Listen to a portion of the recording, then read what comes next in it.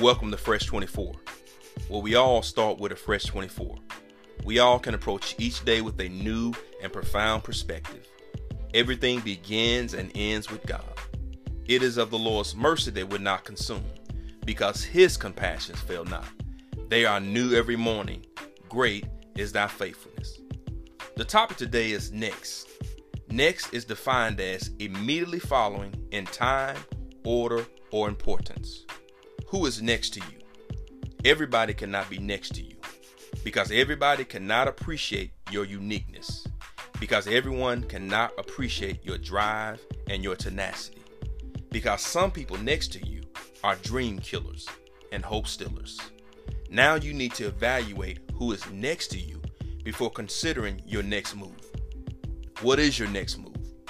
There's a scripture in the Bible that says, don't let your left hand know what your right hand is doing.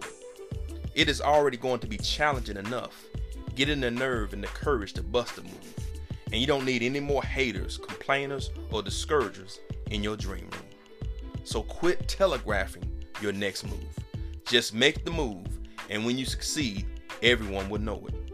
Your move will speak for itself. What is your next goal? Everyone has goals they would like to achieve. How many of you have reached the goal that you have set?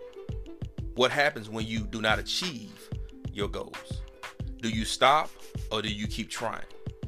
Reaching goals in your life gives you a sense of accomplishment.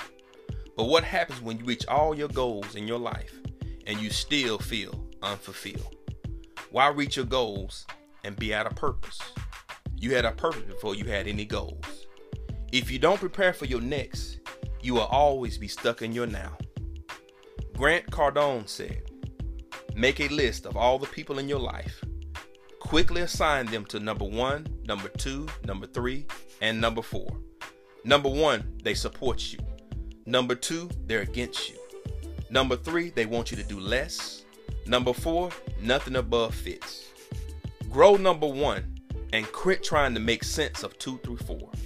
So remember to tell yourself, I'm next, not because of chance, but because I'm walking in my purpose.